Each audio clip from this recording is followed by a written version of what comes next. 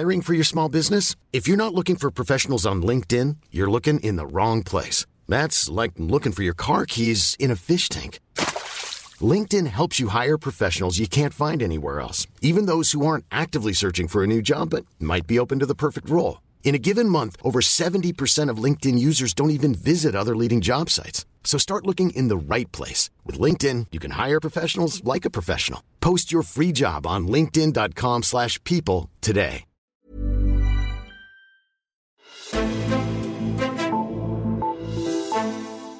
Der skal vedtages en ny epidemilov i Danmark, og sådan en er netop i høring nu. Den lov den er for tiden meget aktuel på grund af coronavirusens tag i Danmark, og de mange politiske beslutninger, der skal tages i den forbindelse. Men hvem skal i sidste ende have magten til at træffe beslutningerne i sådan en situation? Er det regeringen, Folketinget, eller skal det være sundhedseksperterne? Det er det centrale spørgsmål, som man lige nu forsøger at blive enige om på Christiansborg, og den sag ser vi nærmere på i dagens udsendelse. Mit navn er Henrik Axel Bugter. Og det gør jeg med dig. Signe Løntoft, velkommen til dig. Tak. Du er sundhedsredaktør her på Alting, og Signe, der bliver vedtaget en masse lov på Christiansborg. Hvorfor er den her epidemilov ekstra interessant at holde øje med? Epidemiloven, den er super vigtig, og det er den, fordi den kan tilsidesætte dele af vores grundlovssikrede frihedsrettigheder. Det er der trods alt ikke så mange love, der bliver vedtaget, der kan. Nej. For eksempel så kan en regering ikke normalt bestemme, at en restaurant eller forretning skal holde lukket, eller at kirkerne skal holde lukket for den sags skyld, eller at minkavlere skal aflive deres mink. Så nogle indgreb er ikke lovlige ifølge grundloven, men med epidemiloven i hånden, så kan politikerne godt for at beskytte samfundet og enkeltpersoner imod smitsomme sygdomme. Så den er vigtig, når den er i brug, men den er jo ret sjældent i brug. Ja. Lad os få ridset lidt op med den her epidemilov, som er aktiveret nu på grund af coronavirus. Hvad er det, den får af beføjelser nu, og hvem får de beføjelser? Altså, det man kan sige, det er, at den hastelov, som gælder nu, det er den hastelov, som Folketinget vedtog sent om aftenen den 12. marts. Den har 13 såkaldte bemyndigelsesbestemmelser, som giver sundhedsministeren meget vide beføjelser. Ja. Så Magnus Heunicke, han kan med den gældende lov åbne og lukke blandt andet skoler og en lang række private erhverv, og det er ham, der kan fastsætte forskellige forsamlingsforbud, sige om vi må være 10 eller 20 eller 50, og om folk skal sidde ned eller ikke sidde ned osv. Og faktisk så har sundhedsministeren med den her hastelov også fået mulighed for at beslutte, at borgere skal tvangsisoleres og tvangsvaccineres særlige risikogrupper og den slags. Så det er meget vide beføjelser, den nuværende hastelov giver til sundhedsministeren. Det må man sige, og nu er vi så der, hvor der skal forhandles en ny epidemilov, fordi den nuværende har en såkaldt solnedgangsklausul, som altså udløber. Det gør den i marts, som jo så er et år efter, at den blev aktiveret sådan cirka. Det centrale, som møder kritik i det nye udspil, det er, at der står, at sundhedsministeren skal afgøre, hvornår noget er en samfundskritisk sygdom. Hvorfor er det problematisk ifølge kritikerne? Ja, det kræver en lidt længere redegørelse, ja. Den gamle epidemilov, den opererer med det, der hedder liste A og liste B-sygdomme.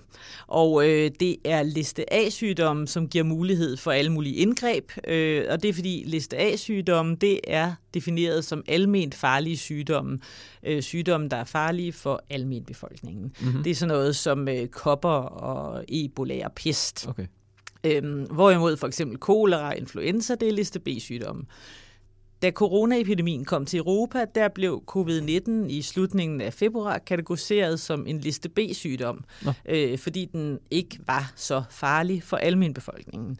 Og derfor var der faktisk grænser for, hvor hårdt man kunne sætte ind med indgreb. Og derfor kom regeringen som en hastelov, som gav mulighed for, at man alligevel kunne lave en række indgreb, som man ellers ikke rigtig passer til liste B-sygdommen, kan man sige. Okay. I en ny epidemilov, der vil man gerne sikre sig, at der ikke kun er de her to muligheder, enten A- eller B-sygdomme, men også er mulighed for at gribe ind, når der kommer en ny sygdom, som man måske ikke kender så godt, måske ved man ikke, hvor farlig den er, og det er måske ikke ligefrem ebola, men omvendt kan den godt udgøre en trussel mod samfundet på andre måder. Lidt som vi har opdaget nu. Ja, altså covid-19 er måske ikke så farlig i sig selv for den enkelte. I hvert fald ikke lige så farlig som de andre liste A-sygdomme, men den kan jo godt få sundhedsvæsenet til at bryde sammen, hvis rigtig mange smittes og får brug for behandling i de samme uger eller måneder. Mm-hmm. Og derfor har man så opfundet det her nye begreb, samfundskritiske sygdomme. Ja. Og for de øvrige sygdomsvedkommende, så er det Sundhedsstyrelsen, der vurderer, om en sygdom er alment farlig eller ej, altså om det er det, som man kaldte liste A- eller B-sygdommen. Mm-hmm. Men ifølge udkastet til den nye lov, så er det, som du sagde, sundhedsministeren, der skal afgøre, om en sygdom er samfundskritisk. Og det er omdiskuteret, fordi man kan sige, for det første, fordi at normalt så er det jo sundhedsmyndighederne, som tager stilling til, hvor farlige sygdommen er, og ikke politikere. Og for det andet, fordi at sundhedsministeren sådan set kan vurdere, har en sygdom, den er samfundskritisk, og dermed tildele sig selv sådan nogle vidtgående beføjelser. Og der peger flere kritikere på, at det bør være myndighederne, der vurderer, om en sygdom er samfundskritisk. Mm-hmm. Og så er der så andre mener, at det skal være Folketinget, der skal vurdere det, fordi samfundskritisk, der skal nogle andre kompetencer ind end bare sundhedsmyndigheder. Ja, fordi hvordan tænker man, at man vil definere det her som samfundskritisk? Ja, det er et godt spørgsmål, men altså i lovudkastet står, at det er en sygdom, hvis udbredelse medfører eller risikerer at medføre alvorlige forstyrrelser af vigtige samfundsfunktioner. Okay. Det er oplagt, at man tænker på det scenarie, man frygtede i marts, hvor vi talte så meget om den her røde og grønne kurve over indlagte patienter. Ja. Der har været talt rigtig meget om magtforholdet mellem sundhedsmyndighederne og politikerne under corona.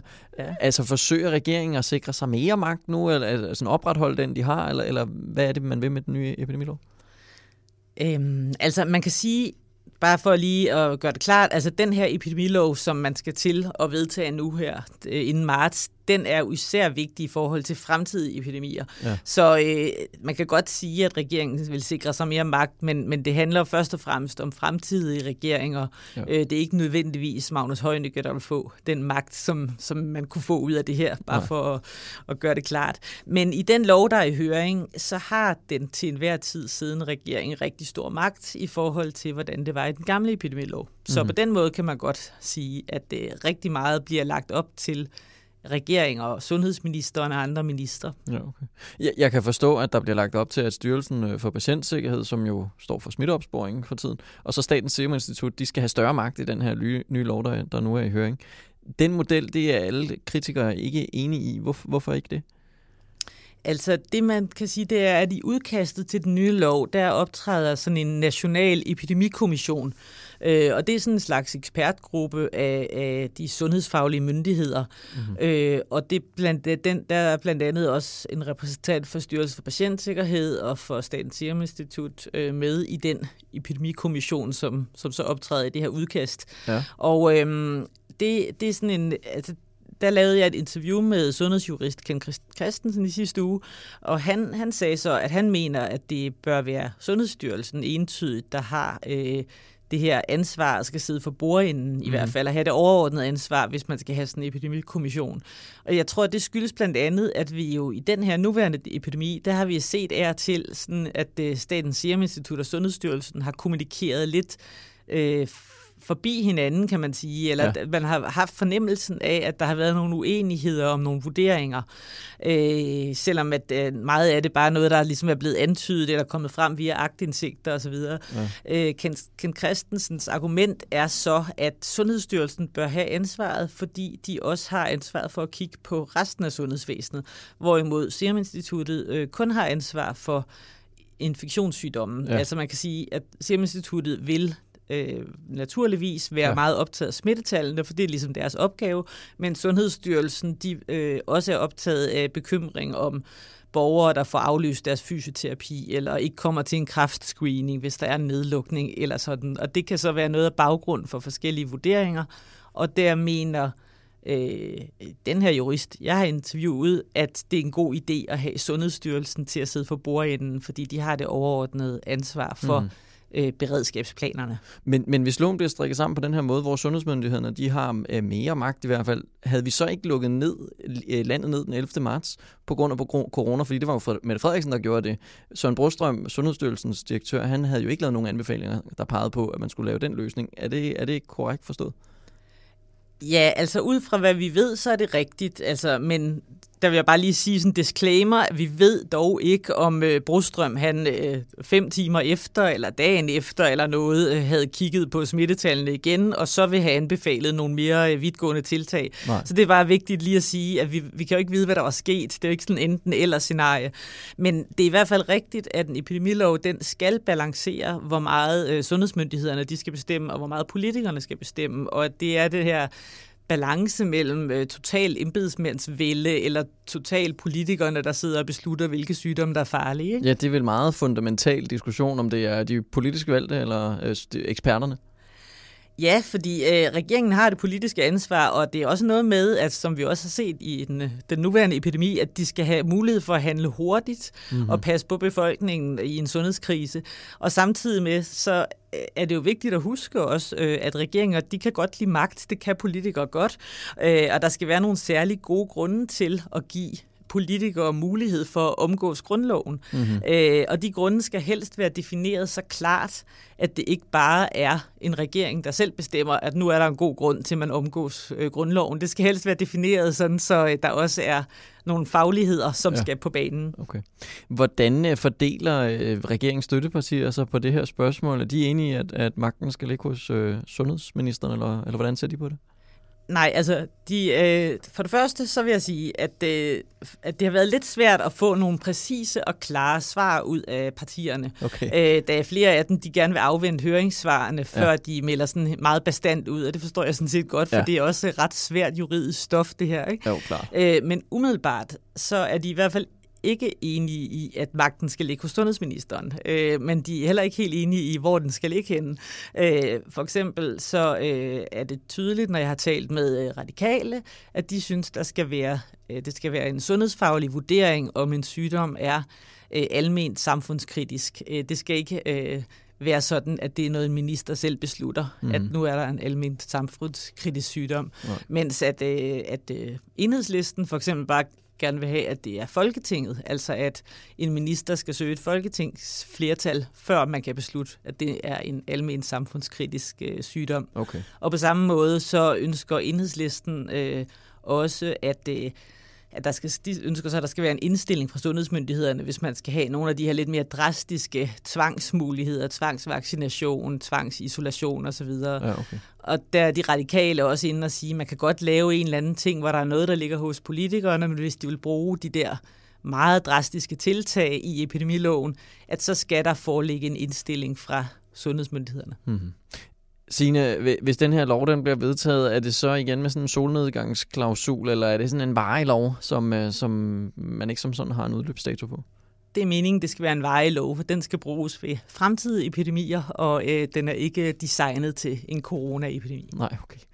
Loven den er altså i høring nu, og så skal den træde i kraft inden marts 2021, sådan cirka et års tid efter den blev sat i gang. Vi følger med i den udvikling. Signe Løntoft, Altingets sundhedsredaktør. Mange tak, fordi du kom forbi studiet. Selv tak. Og tak til dig, der lytter med til dagens udsendelse. Gå ind på altinget.dk og blive klogere på dansk og europæisk politik. Mit navn er Henrik Axel Bugter, og jeg ønsker dig en rigtig god dag.